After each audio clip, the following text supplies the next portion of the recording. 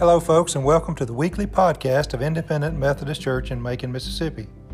We hope that this message will bless your heart, draw you closer to Jesus Christ, and help you in your daily walk as you seek to serve our Lord.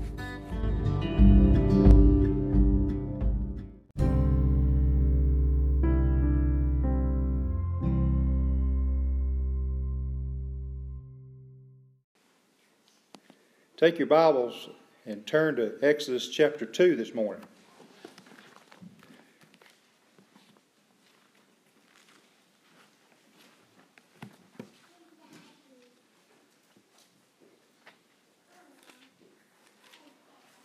Exodus chapter 2 is where we'll be.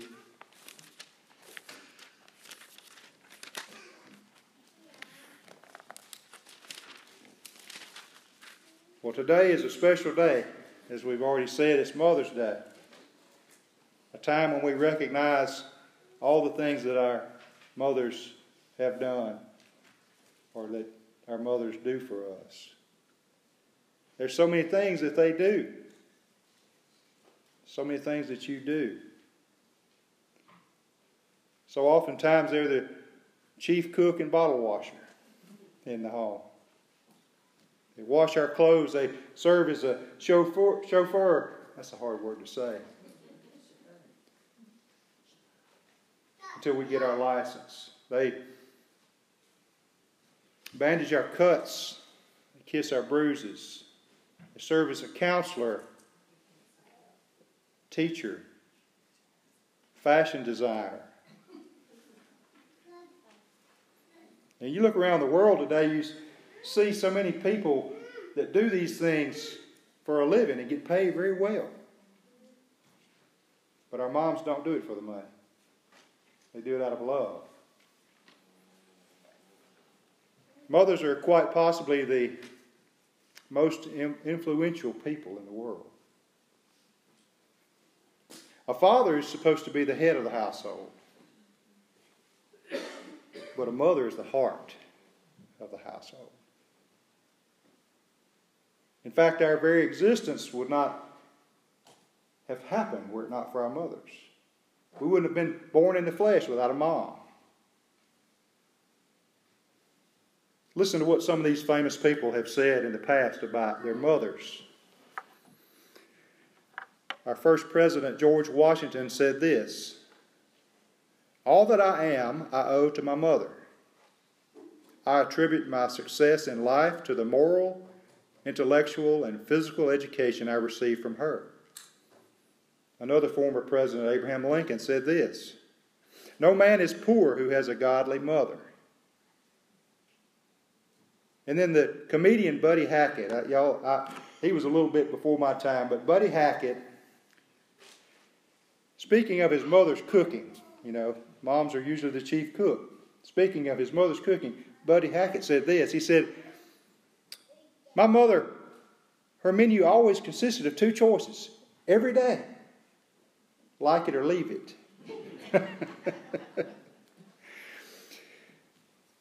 Mothers have to know a whole lot of stuff about a whole lot of stuff. They have to know. There's a song that was popular back in the 1980s by Kenny Rogers, and that's where I get the title of this message this morning. If you looked in your bulletin, you thought, where's he going with this? The song was "The Gambler." And then the lyrics said you have to know when to hold them, know when to fold them. And some of you ladies probably have wanted to walk away and maybe even run. But that's where we get the title of this message this morning. As we look at a passage of Scripture from Exodus chapter 2, we're going to find the story of the birth of Moses. And we think about all the stuff that mothers have to know. We're going to learn from some truths from none other than Moses' mother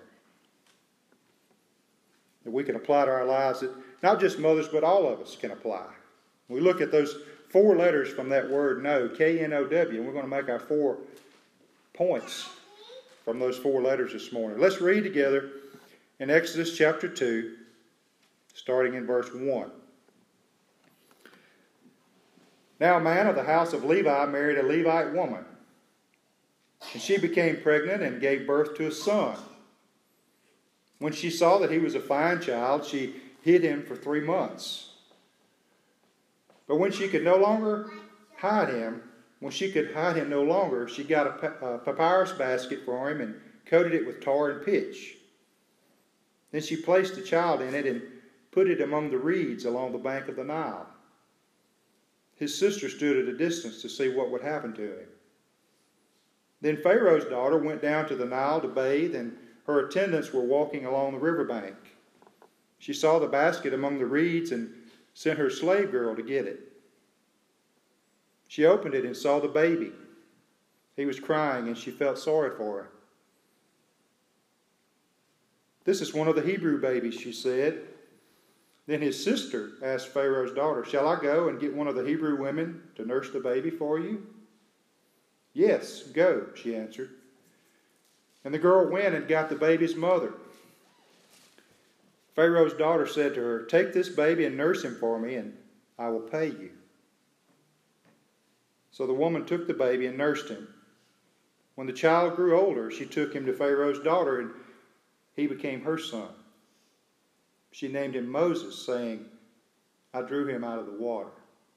Now let's pray together. Father, speak through me this morning. Hide me behind the cross. Help us to glean from these verses the truths that you would have us to know. It's in Jesus' name we pray. Amen. Give you a little bit of background. You flip back to Exodus chapter 1. I don't have to flip. It's on the same page there as chapter 2 in my Bible. But the Israelites had been in Egypt for over 300 years. You remember how they got there? They got there by the famine that brought the family there. Joseph was already there, you remember. We talked about Joseph at length last year, but Joseph was already there. And he saved that family by having the food and basically saved the nation of Egypt. And so they had been there, and when Joseph was there, he was second in charge, or first, the prime minister basically, right under Pharaoh. But Scripture says in that previous chapter there at Exodus chapter 1 that a new king, in Exodus 1 verse 8 says, a new king who did not know about Joseph came to power. And he was terrified by the fact that these Israelites had begun to multiply. And their numbers were growing. And he was afraid. And so he came up with a plan to try to curb the birth rate by putting them into slavery. Harsh labor, the Bible says there. Thinking that would slow the birth rate. I saw on the news this week that the birth rate in the U.S. declined for the first time. The biggest drop this year in 2020, previous year, over the past 50 years. Now, some of that they say is due to the pandemic. Some of it's due to financial uncertainty. Some of it's due to just uncertainty about everything. All the riots and things. I'm sure, I have thought it, and maybe you've thought it. I fear for my kids and what kind of world that we're going to leave them. And so they say that a lot of those factors went into the fact that the birth rate declined. We're actually in what they call a net decrease, or they had a word. We're at a birth rate that's below replacement. They say we had less people being born than people dying, going backwards. At least last year.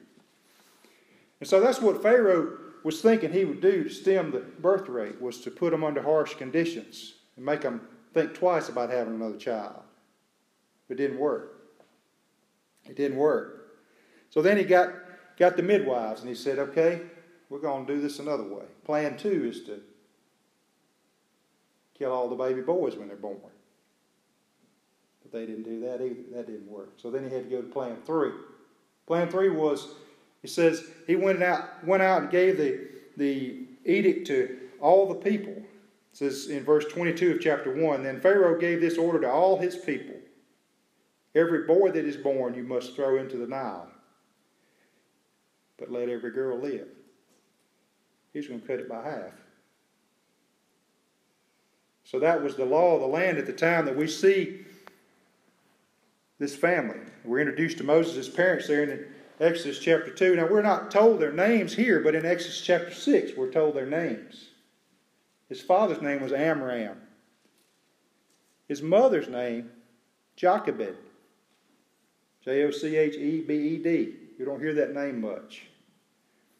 But that was his mother. Now, we know something about this husband and wife team from Hebrews chapter 11. It doesn't name them by name there, but it says there that in Hebrews 11, they're in that hall of faith, that hall of fame. They're listed and commended for their faith. So we know that this was a faithful couple.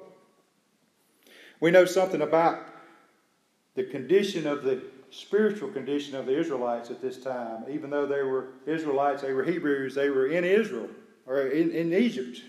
But they had begun to follow other gods. Because in Joshua chapter 24, when Joshua assembled all the people together, and in verse 14 of that chapter, he said, "Throw away the gods your ancestors worshipped beyond the Euphrates River and in Egypt, and serve the Lord." So we know that the conditions had deteriorated among God's chosen people. They were following foreign gods. But we know that this couple here, Amram and Jochebed, were faithful. They were faithful. In Hebrews 11:23 it says, "By faith Moses' parents hid him for 3 months after he was born." By faith it says. They weren't afraid of the king's edict. That's what the Scripture says. They weren't afraid of the king. Jesus told his disciples in Matthew 10 and verse 28, "Do not be afraid of those who can kill the body, but can't kill the soul. But be afraid of the one who can destroy both the soul and the body in hell," speaking of himself. Amram and Jochebed, they didn't fear the king. They were looking past the king of Egypt and looking to the King of Kings. So that's this couple that we're seeing this morning, and we see that they were in this position where they were pregnant. They didn't know whether they were going to have a boy or a girl. At this time, you couldn't tell until it was born. They didn't have all the modern technology that we have today. So the first point I want to make, when we look at that word know, they wanted to know, they needed to know what to do. We need to know what to do. First letter of that word know is the letter K. And I would point you to the fact that we need to keep praying. We need to keep praying for our children. We need to keep praying for God to show us His will. When I look at Jochebed and Amram, we know they were faithful. And I'm sure there's not a one of us here in this room, when we found out we were going to have a baby, didn't start praying for that child right then. Probably even before the child was on the way, we were praying. We're to keep praying. We're not told specifically in Scripture, but you can kind of glean there, since they were a faithful couple, you know they talked to God. They had a 50-50 chance. And I don't know if you're like me, but if I had been in that situation knowing that a baby boy was going to be killed, well, I'd have been praying for a girl. Earnestly praying for a girl. They already had 2 children, Aaron and Miriam. What a household. We think about all the things that those three kids that came out of that household were responsible for. And they had another child on the way, not knowing whether he'd live or die. But they had to keep praying. They had to keep praying. Can you imagine the added stress of knowing that if it's a boy, he's got to be thrown in the Nile River? We're to pray about everything. Philippians 4, verses 6 and 7 says these words, "Do not be anxious about anything, but in every situation, by prayer and petition, with thanksgiving, present your request to God. And the peace of God, which transcends all understanding, will guard your hearts and your minds in Christ Jesus." That's Philippians 4, verses 6 and 7. We're to pray about everything. Some of you ladies can probably relate to this. I found this, it was kind of funny. I laughed out loud this week. It was a prayer of a wife. And it said these words, "Dear Lord, I pray for wisdom to understand my husband. I pray for love to forgive him. And I pray for patience for his moods. Because, Lord, well, if I were to pray for strength, I'm afraid I'd beat him to death. We're to pray about everything. We're to pray without ceasing, 1 Thessalonians 5 and verse 17. We're to keep praying for our children, seeking God's will.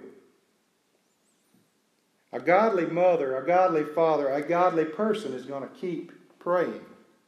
But the second thing, second letter of that word know, is the letter N. That stands for nurture. We're to nurture our children.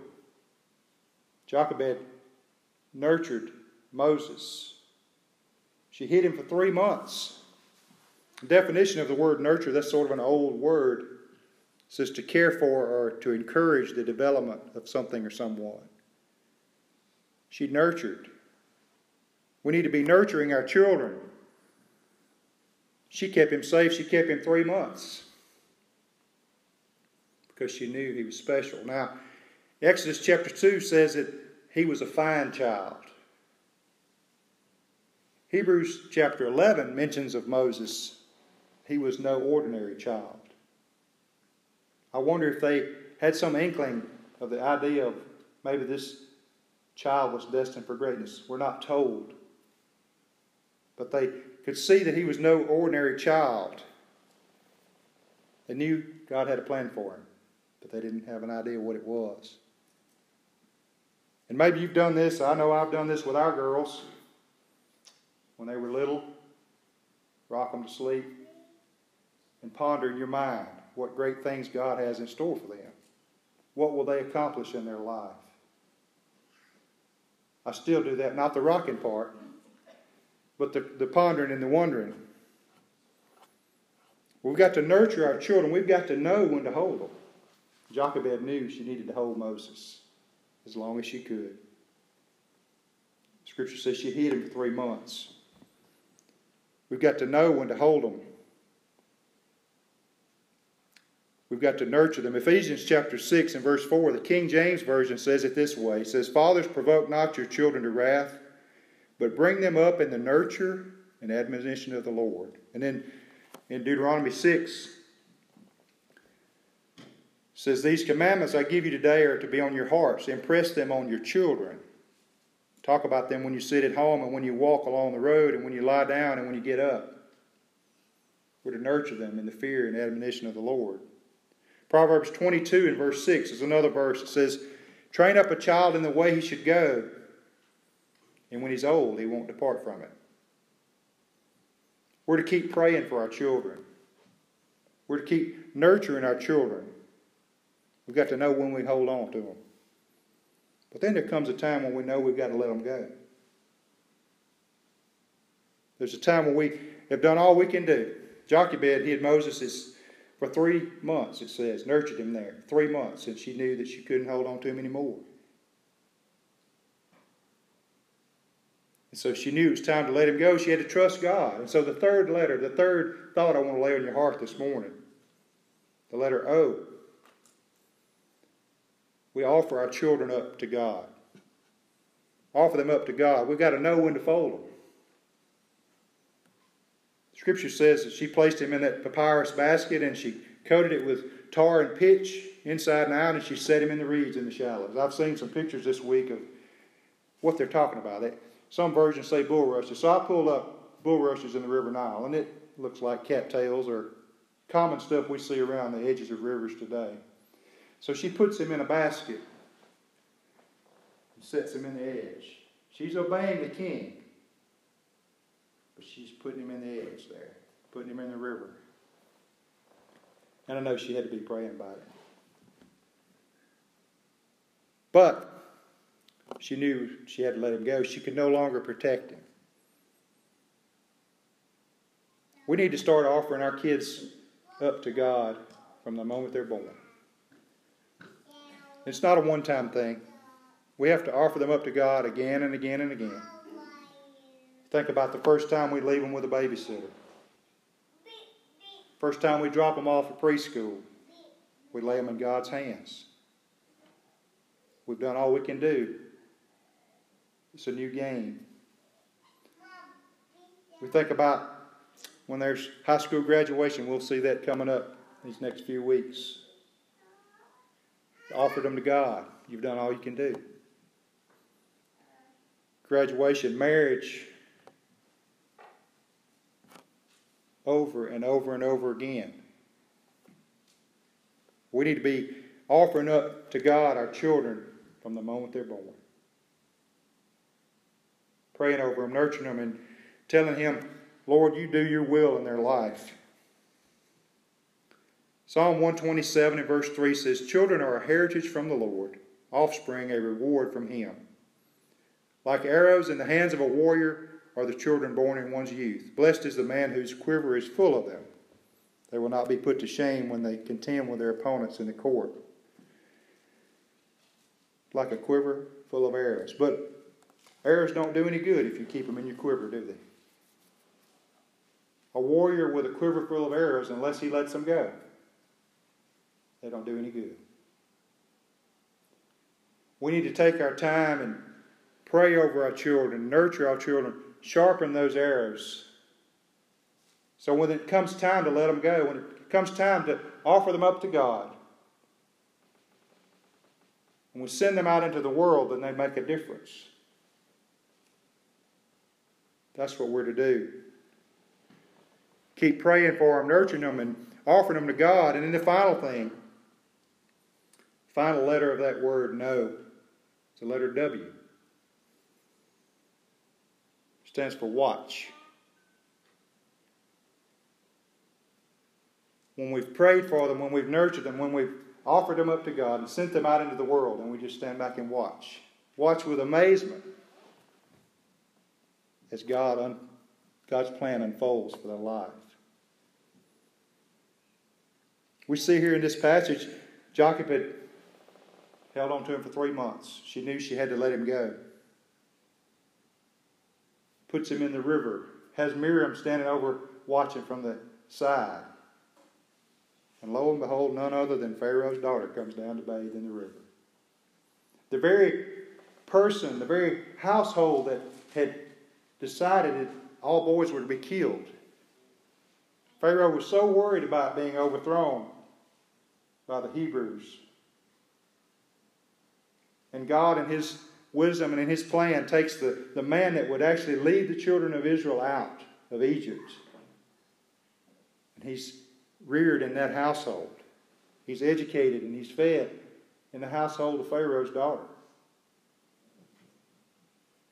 But Jochebed didn't know this when she put him in that river. She had no idea what God's plan would be. She just had to trust Him, put him in that river, trust God, and stand back and watch. She was amazed, I'm sure, when she got to nurse her own son for a whole lot longer. She got to nurture him for a whole lot longer. She got to tell him all about God for a whole lot longer.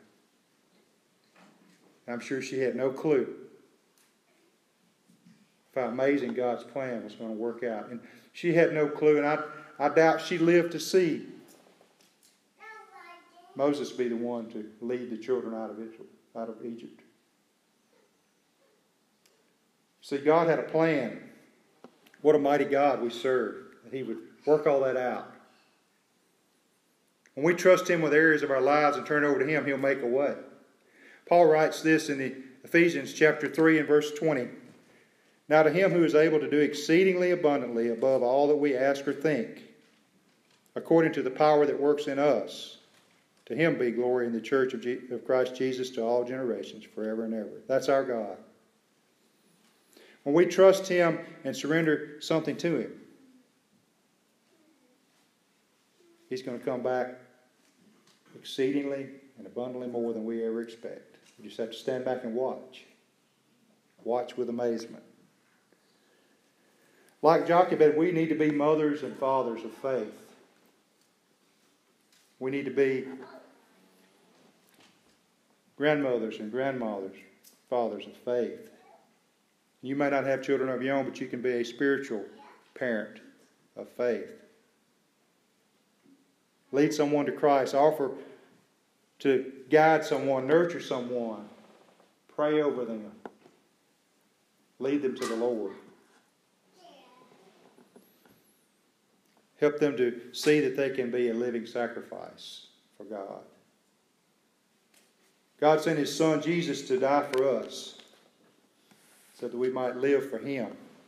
But without Jesus, we would be nothing. We'll stand and sing those words in just a minute. Do you know Him today? Please don't turn Him away. If you don't know Him, you can know Him this morning by asking Him to come into your heart. Change your life, and He will do that. Just keep praying. Keep nurturing. Offer yourself up to God as a living sacrifice, and then stand back and watch as He does what He does so well. Let's pray. Father, we're thankful for the witness, the record of the witness of Jochebed and Amrad, Lord, in the Word. And we're grateful for the lessons that You teach us, Lord.